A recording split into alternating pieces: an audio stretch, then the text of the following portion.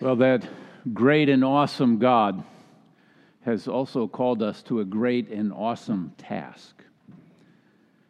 We continue on the journey in the Sermon on the Mount from Matthew chapter 5, beginning with verse 38 this morning. I invite you to listen for God's word.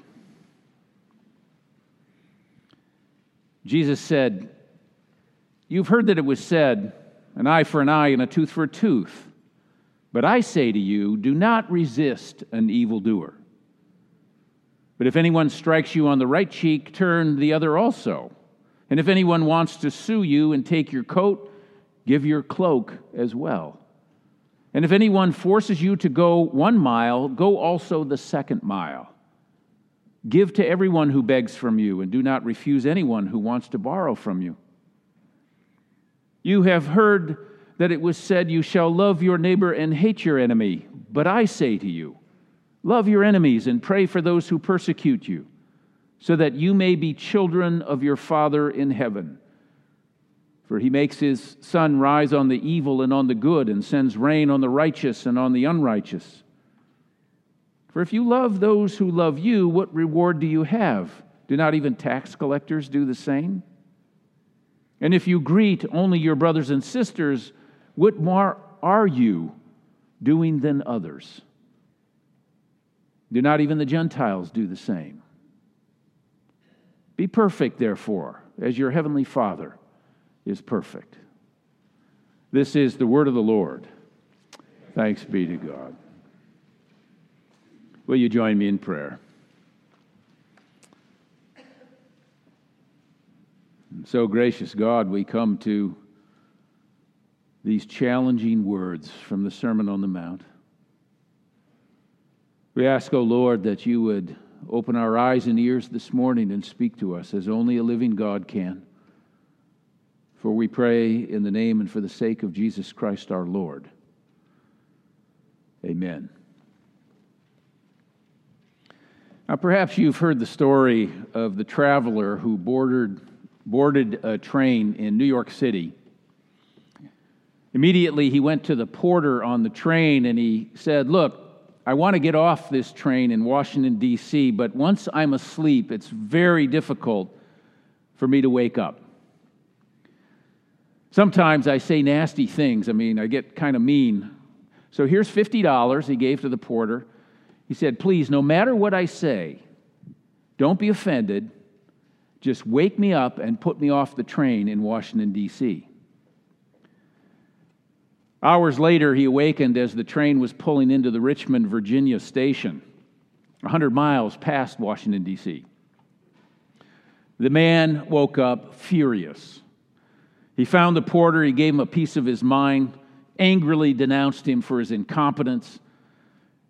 And the conductor was watching all of this, and as the man departed from the porter, he approached the porter himself, and he said, "What happened? I've never seen anyone that mad before." And the porter replied, "That's nothing. You should have seen the guy that I put off the train in Washington."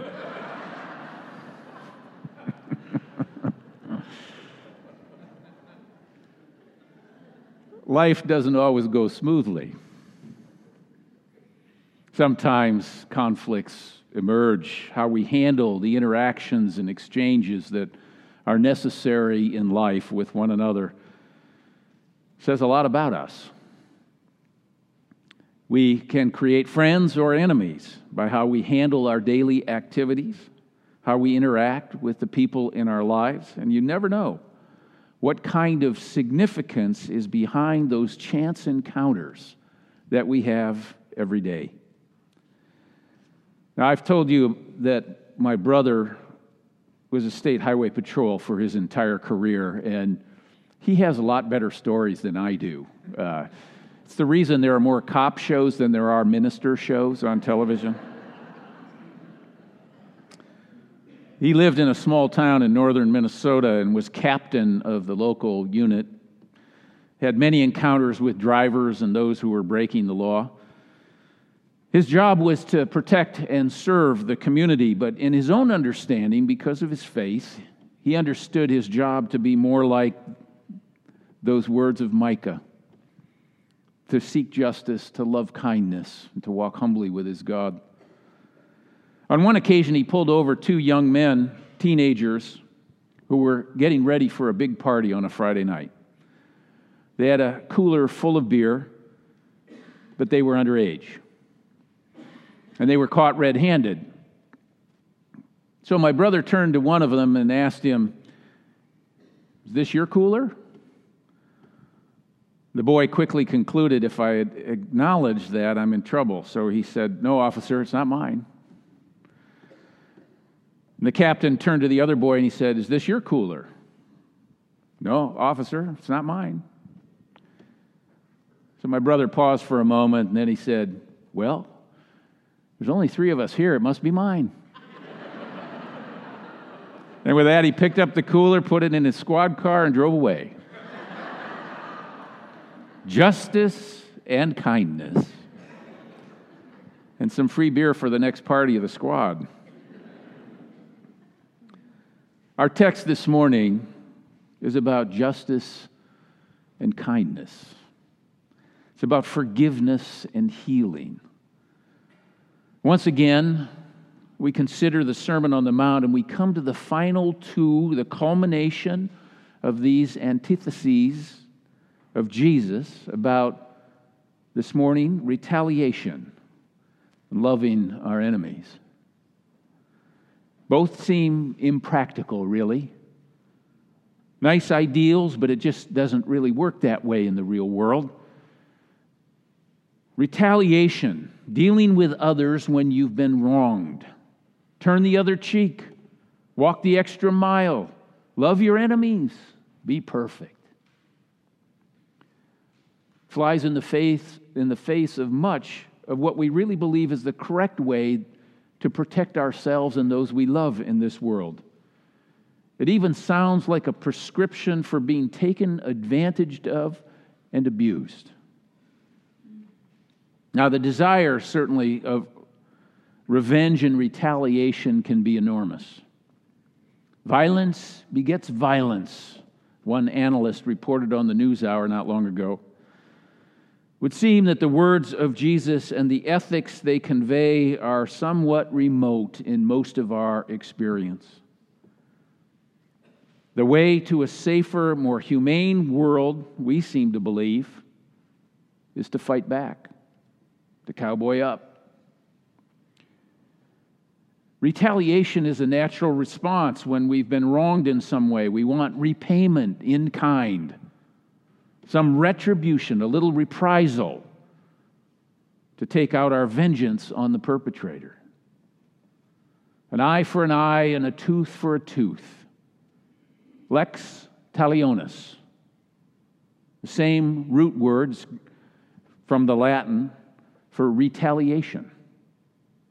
It's a phrase that refers to the principle that a punishment inflicted should correspond in degree and kind with the offense of the wrongdoer. An eye for an eye and a tooth for a tooth. Retributive justice. Prior to the development of this whole idea of lex talionis in ancient law, the retaliation depended upon who had the power. It's kind of like the law of organized crime. You hurt me and my family, we strike back harder and deeper. But it only continues the cycle of violence when you respond to force with force of greater magnitude. And things escalate. It's kind of the Hatfields and McCoys all over again. Last week in the paper, in an article written by Phil Kay, a former Marine who served in Iraq in 2007. He was in a logistics unit that managed key resources like truck drivers, engineers, explosive disposal specialists, and most importantly, crucially, doctors. One day, a Marine arrived on the base with severe wounds. He'd been shot by an enemy sniper. The medical staff swarmed around his body, working frantically and skillfully, but it wasn't enough. He died on the table. Now, normally there would have been a moment of silence, there would have been an opportunity for prayer, but the team got word that the man who had killed this young Marine, the insurgent sniper, was going to be arriving in just a few minutes. The dead Marine squad had engaged in a firefight and shot the sniper a few times, and then they patched him up, and they bandaged him, and they called for a casualty evacuation to save the life of the man who had killed their friend. And when he arrived at the base, the medical team went to work. They stabilized their enemy, and they pumped him full of American blood donated by other Marines. And the sniper lived. They put him on a helicopter to go to a hospital for follow-up care. A Navy nurse was assigned to transport the patient, and he told the author of the strangeness of sitting there monitoring vital signs for an enemy combatant who was peacefully unconscious with painkillers and whose heartbeat was steady and strong thanks to the gift of blood from those Marines he would have liked to kill. The author goes on in the article to say, these weren't exceptional acts of courage or moral decision-making. This is standard policy, part of the tradition that stretches all the way back to the Revolutionary War, when George Washington ordered every soldier in the Continental Army to sign a copy of rules that were intended to limit harm to civilians and to ensure that their conduct respected what he called the rights of humanity, so that by their restraint they would, quote, justly secure to us the attachment of all good men. Ever since the Revolutionary War, our soldiers have been trained to care for the enemy.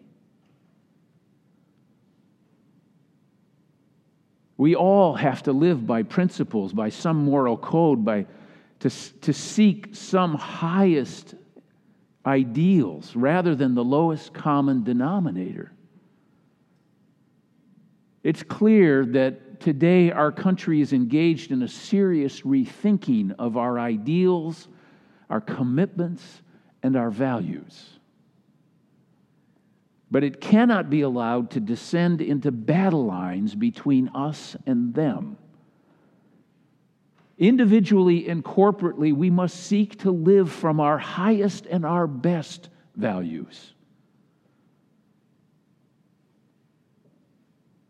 In 1967, the Presbyterian Church added a confessional statement to our Book of Confessions.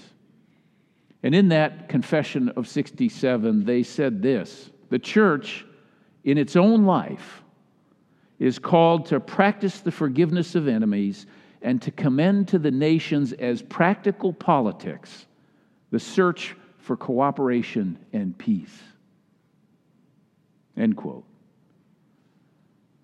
Now, this was written in another turbulent time in our history when the country was divided over the issue of civil rights and the Vietnam War.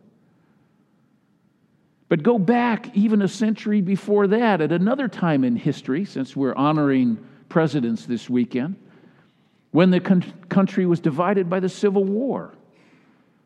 President Lincoln addressed the country at both Gettysburg and in his second inaugural address, and in both he removed himself from the message. There are very few personal pronouns in either of those speeches. He called the country to its highest moral ideals. In the final paragraph of the second inaugural, he concludes with these words: a country torn apart, more loss of human life in that war than all the other wars combined in our country's history. And he said, with malice towards none, with charity for all, with firmness in the right as God gives us to see the right, let us strive to finish the work we are in, to bind up the nation's wounds, to care for him who shall have borne the battle and for his widow and his orphan, to do all that may achieve and cherish a lasting peace among ourselves and with all nations.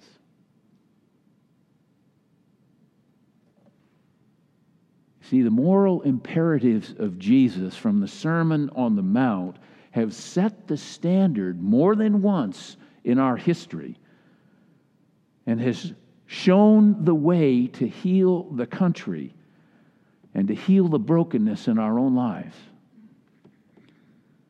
And the teachings of Jesus, which are intended to help us, are not easy to understand. They can be shocking. And they often are dismissed as idealistic and utopian. But they also awaken our imagination. And they force us to contemplate a different sort, beyond the usual and the natural way that we react to things and think about things. And in a world where the courts need to separate angry litigants and armies patrol our borders, and where generosity is measured and forgiveness is hard to come by, God's values and commitments just seem so strange. And yet the Lord seems to promise to us a whole new beginning in human relationships. The way you break the cycle of violence is not to be passive, not to seek retaliation, but you actively respond to force with a disproportionate offer, a gift of love and kindness. It's completely disarming. And it's not necessarily because it's effective or it will draw out your enemy's kindness and human capacity for good, although that often happens. The article by Phil Clay goes on to say, early in the encounter with Iraq, people on the other side dropped their weapons and came over. But not since they heard about torture, the way we were treating our enemies. Force is not the best change agent. Love is. Sam Nunn, former senator, commenting upon the end of the Cold War, said, "It ended not in a nuclear inferno, but in a blaze of candles in the churches of Eastern Europe."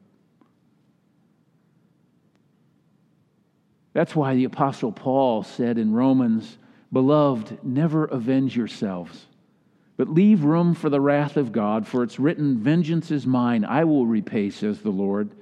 No. If your enemies are hungry, feed them. If they are thirsty, give them to drink. Do not be overcome by evil, but overcome evil with good." So, today,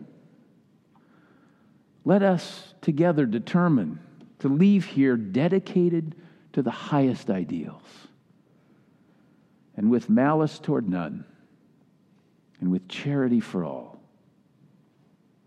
with firmness in the right as God gives us to see the right. Let us strive on to finish the work we are in, to bind up this nation's wounds. And may the Lord bless us and keep us, and may the Lord make his face to shine upon us. Amen.